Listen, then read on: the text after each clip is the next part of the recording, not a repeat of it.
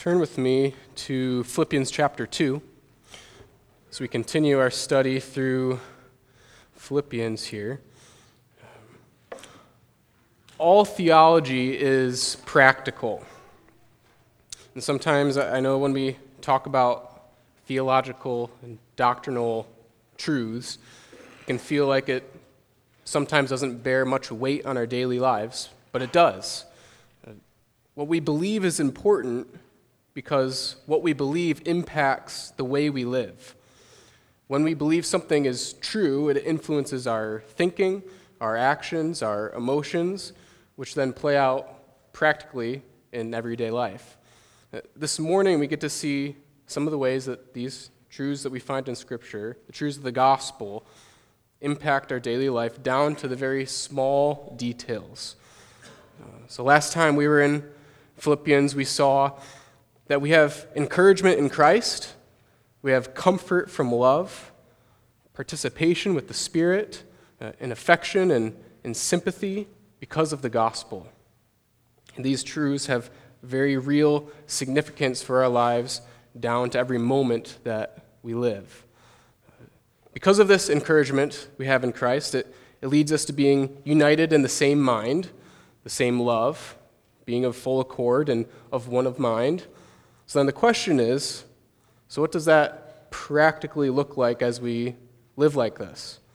So this morning, we'll see how the gospel moves us away from rivalry and conceit and moves us towards humility driven by the good news of Jesus Christ and the example of his life. And this will lead us to a Christ-centered unity in the church. So the exhortation from Paul is that we would do nothing from selfish ambition, but instead that we would do everything in humility. So hopefully you're in Philippians chapter 2. I'm going to read verses 1 through 4. So if there is any encouragement in Christ, any comfort from love, any participation in the Spirit, any affection and sympathy, complete my joy by being of the same mind, having the same love, being in full accord and of one mind. Do nothing from selfish ambition or conceit, but in humility count others more significant than yourselves. Let each of you look not only to his own interests, but also to the interests of others. Lord, as we take a look at this passage, I ask that you'd be working in our hearts and in our minds, that we'd be convicted of sin, that we would turn to you, and we're thankful for the fact that you are gracious and loving and forgiving, and Lord, we ask that you'd help us to live lives in humility and not in selfish ambition or conceit. Amen. So the church is told to do nothing out of rivalry or conceit. So with this statement, Paul is making everything in life fit into this nothing. There is no thing we should do selfishly or in pride. And we should take a moment to think through these two specific traits, rivalry, selfish ambition, and conceit, which is pride, to see how they affect the things in life that we do. All right, so do nothing from selfish ambition. We've seen this word before in Philippians. If you look back at chapter 1, verses 15 to 17, it says, "Some indeed preach Christ from envy and rivalry, but others from goodwill. The latter do it out of love, knowing that I am put here for the defense of the gospel. The former proclaim Christ out of rivalry, not sincerely, but thinking to afflict me in my imprisonment." And so we see the same word here, rivalry or selfish ambition. These men, they're preaching Christ for their own personal gain and desiring to afflict Paul and his ministry. Selfish ambition is about doing something for yourself, only for yourself. You're thinking only of yourself. And this oftentimes can come at the expense of another person. In this instance, of the men preaching Christ out of selfish ambition, they're purposefully trying to hurt Paul. They're trying to raise their own platform, hurt Paul's influence, Their desire to preach the gospel is not to glorify God, not to be obedient to the Lord, or to be unified with the church, but instead it's purely out of selfish motives. In fact, they're being divisive, even in preaching the gospel, because they're trying to hurt Paul, the Apostle Paul. We need to see that our selfish ambition moves us to hurt others. When we are wrapped up in our concern for ourselves, we lose concern for others. And when we get wrapped up in ourselves, we can even begin to harbor animosity towards others. The men who are preaching from selfish ambition have thought through how they're going to hurt Paul. This wasn't an accident. This was on purpose. And they're trying to even look good and godly in their animosity. They're preaching the gospel. That's kind of scary, isn't it? Sometimes we can do things that look godly and on the outside, but our hearts are wicked and self-centered. We can even convince ourselves that we're being spiritually mature while we're not. And we need to hear this. Our hearts are deceitful. These men were preaching the gospel in a selfish manner in an attempt to hurt a brother. But preaching the gospel is good, right? We're capable of doing the right things with the wrong motive, for the wrong reason. This shows how sick our hearts can be. And this is what we see Christ confronting the Pharisees on multiple occasions. They looked good on the outside. It looked like they were obeying the law. It looked like they were righteous and above reproach. Yet Jesus calls them whitewashed tombs. What they've done on the outside that looks so good, and sometimes even was morally good, misses the mark because their hearts aren't in it. They were people who gave lip service to God in their worship, but their hearts were far from Him. We are to do nothing in selfish ambition. It's important to note that Paul's not calling all ambition bad. This does not mean that we should never be ambitious. This is a command telling us to never be selfishly ambitious. There's a difference there. It's possible to have godly ambition. We can be godly and ambitious in our work and in our hopes and dreams for life. The way this happens is when our ambitions are driven by love for God and love for others rather than a love for self. So that's the difference. When we work as if we're working for the Lord and not for men.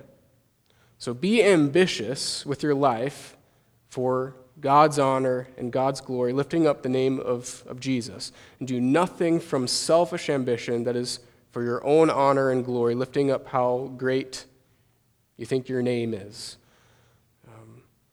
Here's another example of selfish ambition.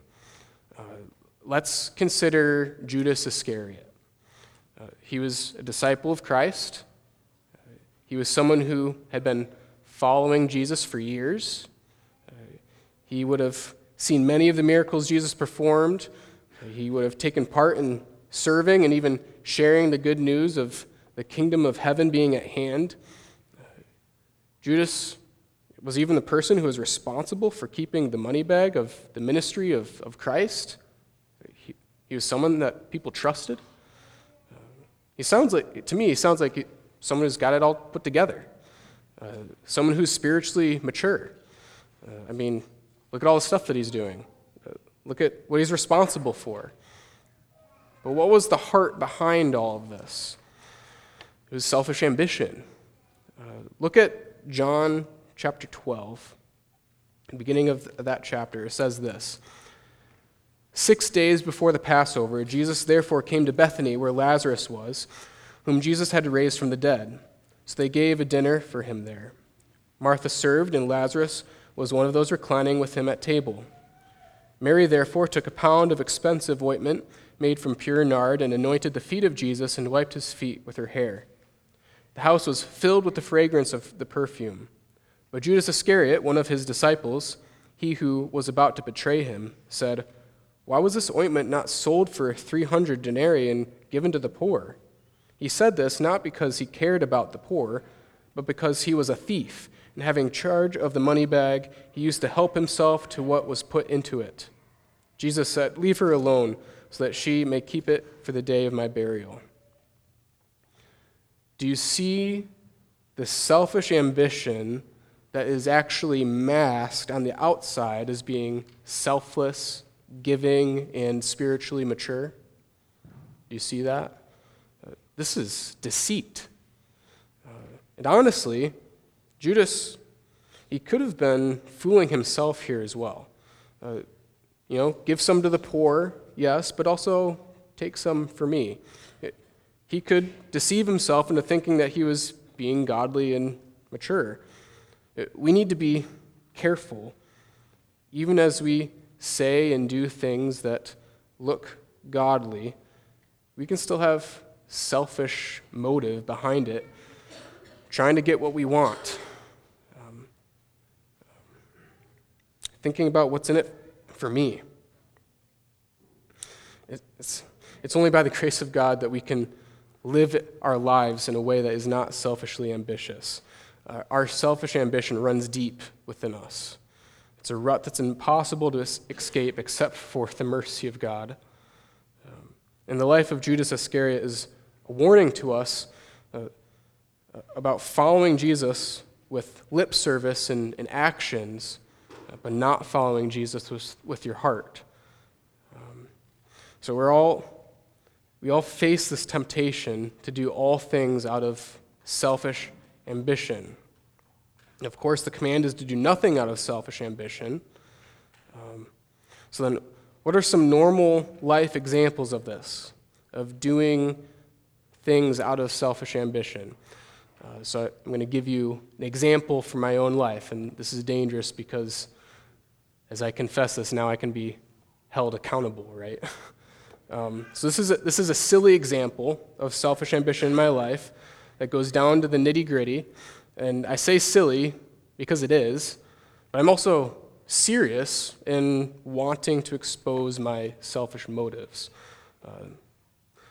Selfishness runs deep and can strike at the smallest areas of our life. So the command is to do nothing from selfish ambition. So that means even the small things. Okay, so how am I a failure in this regard? Selfish ambition rears its ugly head in my life when I could change a diaper but decide to wait because I know that my wife's going to do it anyway. So my ambition here is not to serve, but just to do what I want.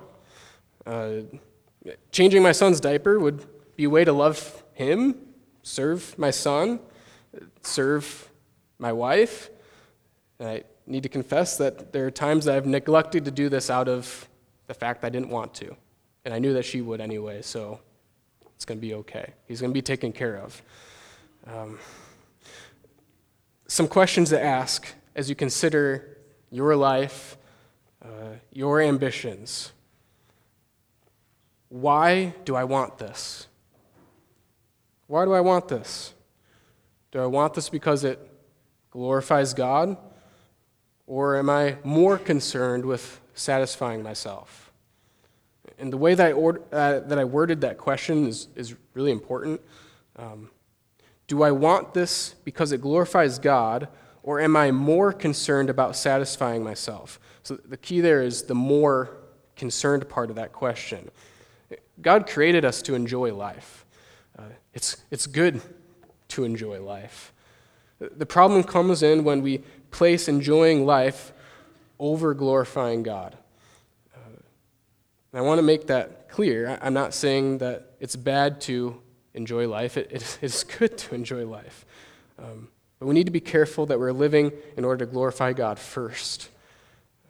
And when we live to glorify God first, I believe that we'll find and end up enjoying life in the way that God has created us to enjoy life. So Paul also says we're to do nothing from conceit or pride. Selfish ambition and pride, they're friends that walk side by side with each other. If there is selfish ambition, I'm certain that there is pride right next to it. Pride is when we have an improper understanding of who we are. Pride is when we think too highly of ourselves. It's a sin of an attitude of our heart. It's when we have even the audacity to place ourselves in the place that only God should be. But pride is also deceitful. It's so deceitful that we can even think that we're being humble while we're living out pride.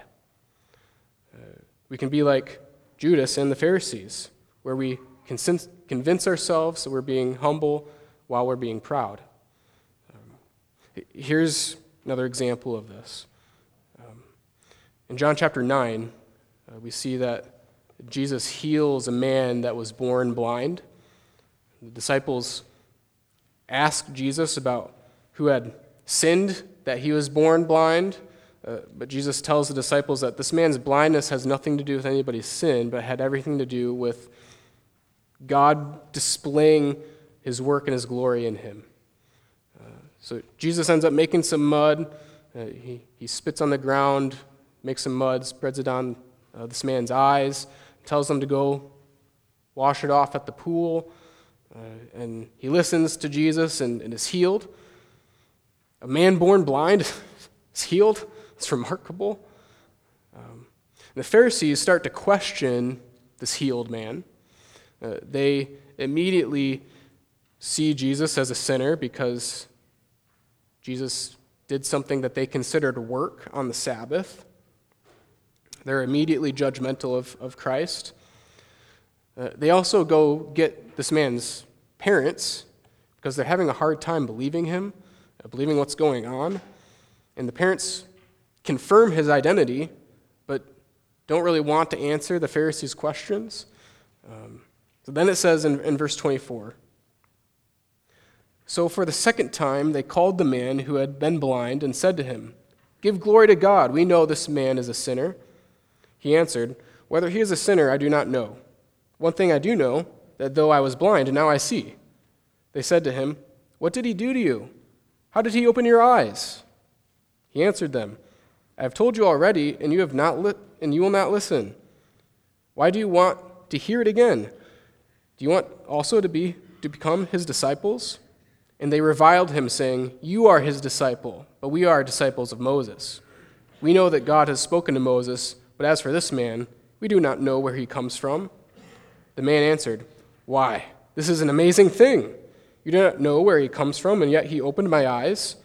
We know that God does not listen to sinners, but if anyone is a worshiper of God and does his will, God listens to him. Never since the world began has it been heard that anyone opened the eyes of a man born blind. If this man were not from God, he could do nothing.' They answered him, 'You were born in utter sin, and would you teach us?' And they cast him out." Do you see the heart of pride in the Pharisees here? There's some things here that I believe we should point out about pride. A common trait of pride is to compare people with ourselves. It's to compare people with ourselves. It's very common with pride. When we compare people with ourselves and we think that we're better, that's pride. The Pharisees tell the blind man that he's a disciple of Jesus, but they are a disciple of Moses, and they have knowledge, but he is uneducated. They know that God spoke to Moses, but they don't know where Jesus came from. So the blind man, he jumps on this and points out the irony of what they're saying. They have all this knowledge, but he was born blind and now can see because Jesus healed him. So the blind man sees this as evidence that Jesus is from God.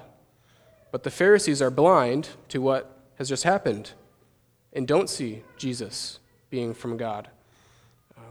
And the Pharisees, they scold the man by judging him, saying he was born in sin. And Jesus had just told the disciples that he wasn't born blind because of any sin. And the Pharisees, they're upset because this man spoke back to them. They don't want to be taught. Who could teach them anything? They already know everything. They already have everything figured out. If they were to be taught, they would need to be taught by someone who is, much superior to them, way smarter, not this lowly person, not this blind beggar, formerly blind beggar. So their comparison comes in again. Their lack of teachability is evident. Their pride works out into their outwork of life, and from their prideful heart overflows prideful speech. So, some questions for us to consider as we think through our pride. Do you compare yourselves with others? Do you compare yourselves with others? This is what the Pharisees did, and it even influenced their prayers. Do you remember the Pharisee praying and saying, thank you, God, that I'm not like that man, that sinner over there? That's a comparison that's driven by pride. Prideful people compare themselves with others rather than comparing themselves with Christ. Prideful people compare themselves with others rather than comparing themselves with Christ. When we compare ourselves with others in pride, then what we're doing is we're making ourselves the standard by which people should be measured. That's pride. Or maybe we compare ourselves with others and we make them to be the gold standard of how to live. We want to measure up to be like them. But who's the person who lived perfectly? I can tell you it's not anybody in this room. None of us are the gold standard for living. This is why we don't compare others with us, but instead we're to look to Christ and see how we don't measure up. And this should move us towards repentance. Another question to consider: are you teachable even from someone who you don't think should teach you or even could teach you? Do you refuse to be taught? Prideful people only want to teach others and don't want to be taught by others. The Pharisees refuse to listen to this blind man. They don't view him as someone who is worthy of their attention. They don't view him as anybody who has anything worthwhile to say. They're educated. They know better than him. It all reeks of pride. So do you compare yourself with others? Are you teachable? We all need to be careful. Our hearts can be growing in pride. We're tempted to do all things in pride, just as we're tempted to do all things in selfish ambition. So yes, you're about to hear about another example of pride in my life. I know there are times in my life where I've confessed and told people I was wrong about something, but part of my heart behind telling people that I was wrong about whatever that thing was is I wanted to show them that I was willing to own my own responsibilities and mistakes. Sort of like taking the high road type of mentality. That's pretty sick when you think about it. Being more concerned about showing people that I could own up to my mistakes than actually being grieved over being wrong. There's pride. Here's the point I'm trying to make. it's possible to work hard, to do a good job, to do the right thing, and look good while doing it, and to have all of that come from a place of pride. We are to work hard, we are to do a good job, but we're to do this all for the glory of God, not for how we look, not for our own pride. And the way we do this is in humility. Paul has told us how not to live. Now he's going to exhort us with how to live. He says, but in humility count others more significant than yourselves. Let each of you look not only to his own interests, but also to the interests of others. Okay, so we are to do everything in humility. Humility is when we have a proper understanding of ourselves in light of who God is. C.S. Lewis has an interesting quote about humility. He says, "Do not imagine that if you meet really a humble man, he will be what most people call humble nowadays. He will not be a sort of greasy, smarmy person who is always telling you that, of course, he's a nobody. Probably all you will think about him is that he seemed cheerful, intelligent chap who took a real interest in what you said to him. If you dislike him, it will be because you feel a little envious of anyone who seems to enjoy life so easily. He will not be thinking about humility. He will not be thinking about himself at all. A humble person turns their attention and their thoughts off of themselves and onto others. And this is part of what Paul is saying here. We are to see the significance of other people. And not only are we to see the significance of others, we're to see them as more significant than ourselves. The picture here is that we would see people as surpassing us in value. This is a heart of a servant.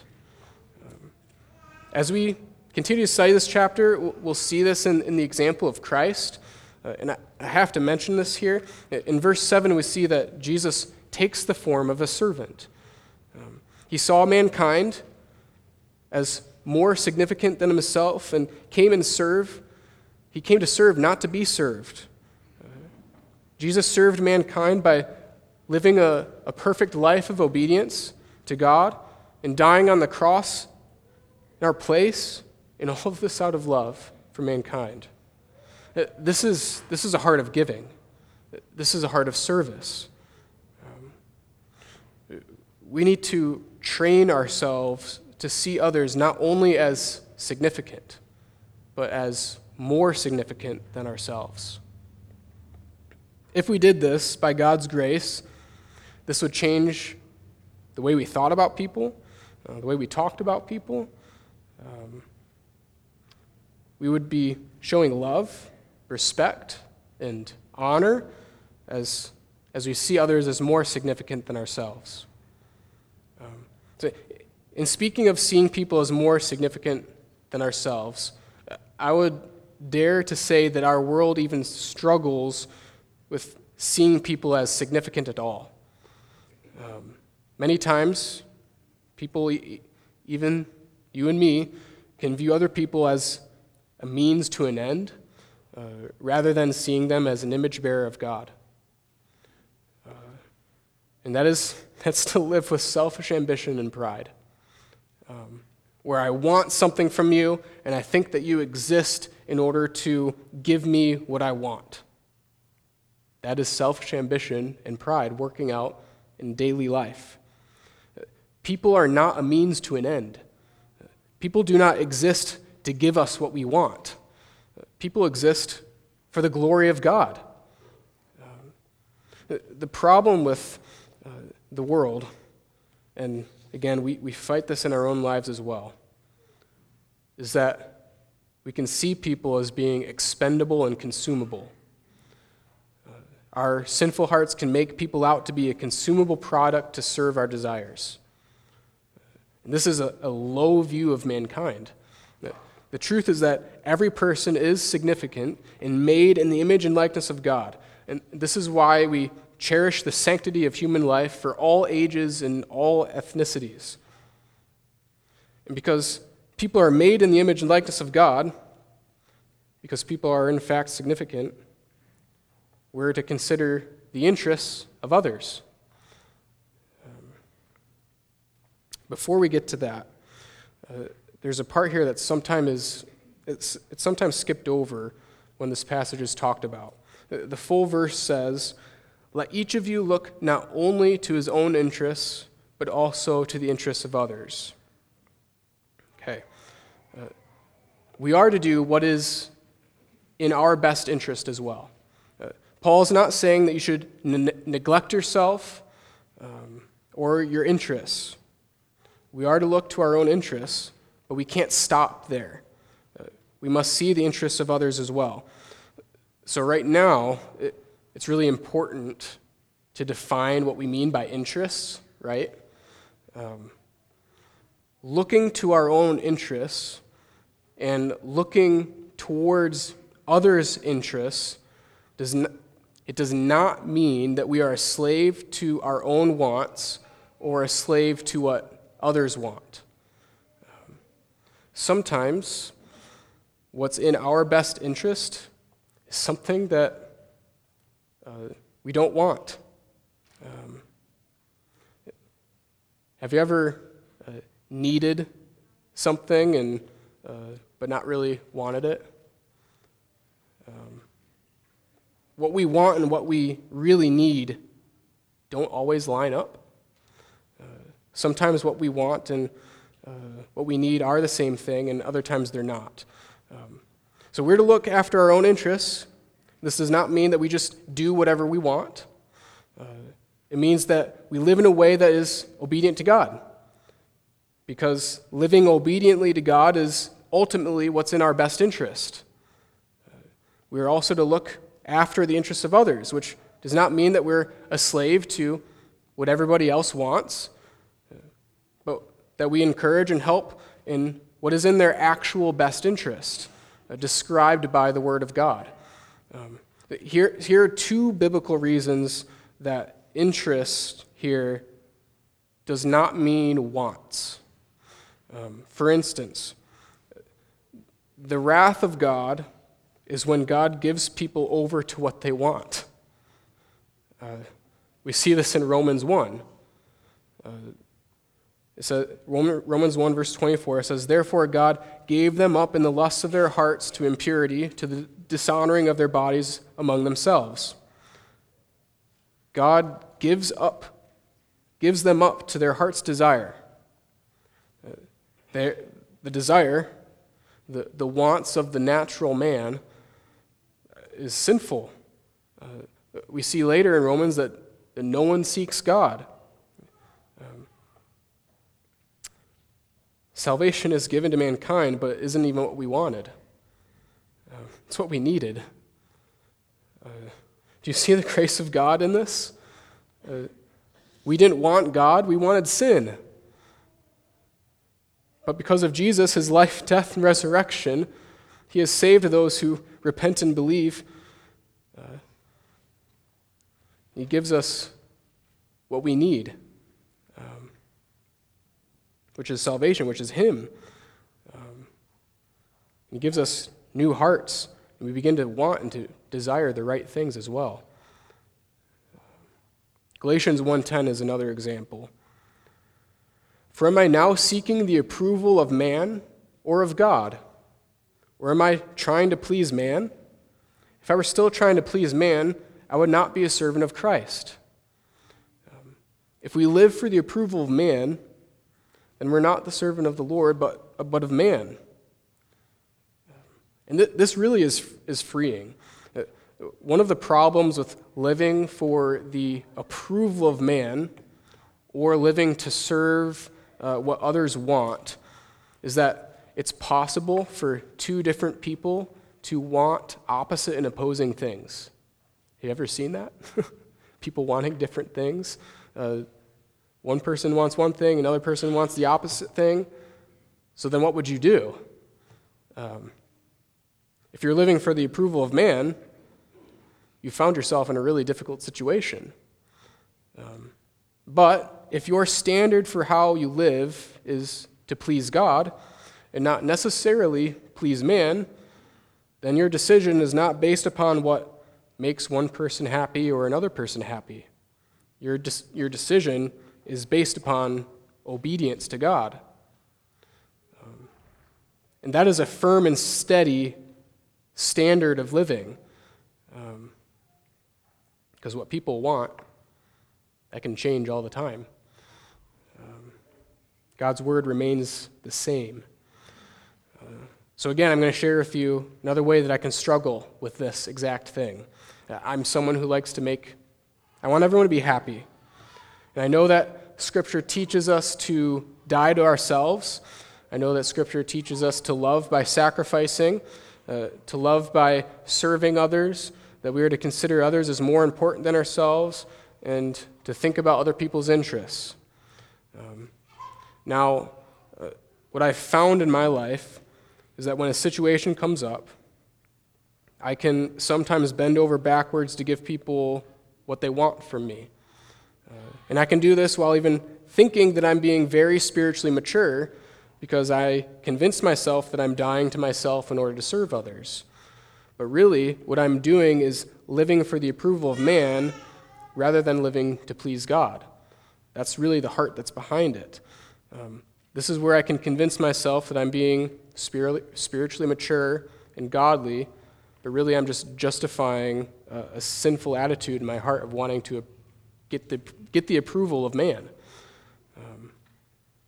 I can do all this in the name of dying to self and use all this spiritual language that I've heard my whole life to justify my sin of living for man's approval.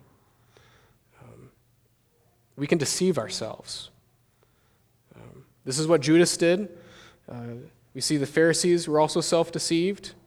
Judas looking good on the outside and speaking about giving to the poor, but was a thief underneath, driven by selfish ambition.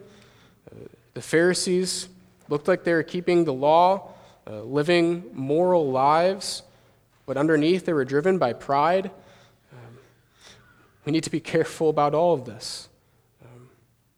The truth is that when we are living first and foremost for the Lord, then we're not going to please everyone around us. The standard that we're to live by is not what we want or what other people want, but obedience to God. And this is a steady standard. It's also a standard that we've all failed to live up to. But the good news of the gospel is that Jesus lived his life in humility. Jesus did not do anything from selfish ambition. Jesus did not do anything in pride. Instead, Jesus obediently and humbly went to the cross to die in our place. And thankfully, part of the work of Jesus that Jesus does in the gospel is that he gives us new hearts and new desires so that we begin to want what God wants, and praise God for that. We're people who have been called to imitate Christ in his love, to not do anything out of selfish ambition, to not do anything out of pride. We're instead to see the significance of others, to treat people as more important than ourselves, to look after others' best interests. We're to die to ourselves for the glory of God. We are to live in humility for the glory of God. We are to see the significance of others for the glory of God. We are to look to the interests of others for the glory of God. And we have been a people who have lived with selfish ambition and pride. We have not been a people who view others as more significant than ourselves. We have not been people who have always considered what is in someone else's best interest. But Christ died in order that sinners like you and me could have life, could have salvation, could have our sin washed away, And not only that, but that we could receive the perfect and righteous life of Christ added to us so that when God the Father looks at us, he sees the perfect life of Christ. I thank God for that. Let's pray. Lord, we come before you and we admit that we are people who have selfish and prideful hearts, that our selfish ambition and our pride can drive our lives. Lord, we ask that you would root this out of us, that you would open our eyes to selfish ambition in our life, you would open our eyes to pride in our life, that by your grace we would follow the example of Christ as we're called to imitate him, that we would live lives selflessly, that we would be humble people who see not only the significance of other people, but that we would count people as more significant than ourselves, and that we would look towards other people's interests. Lord, we thank you that Jesus did that for us. And because of that, we're able to have salvation. And so we pray this all in your name. Amen.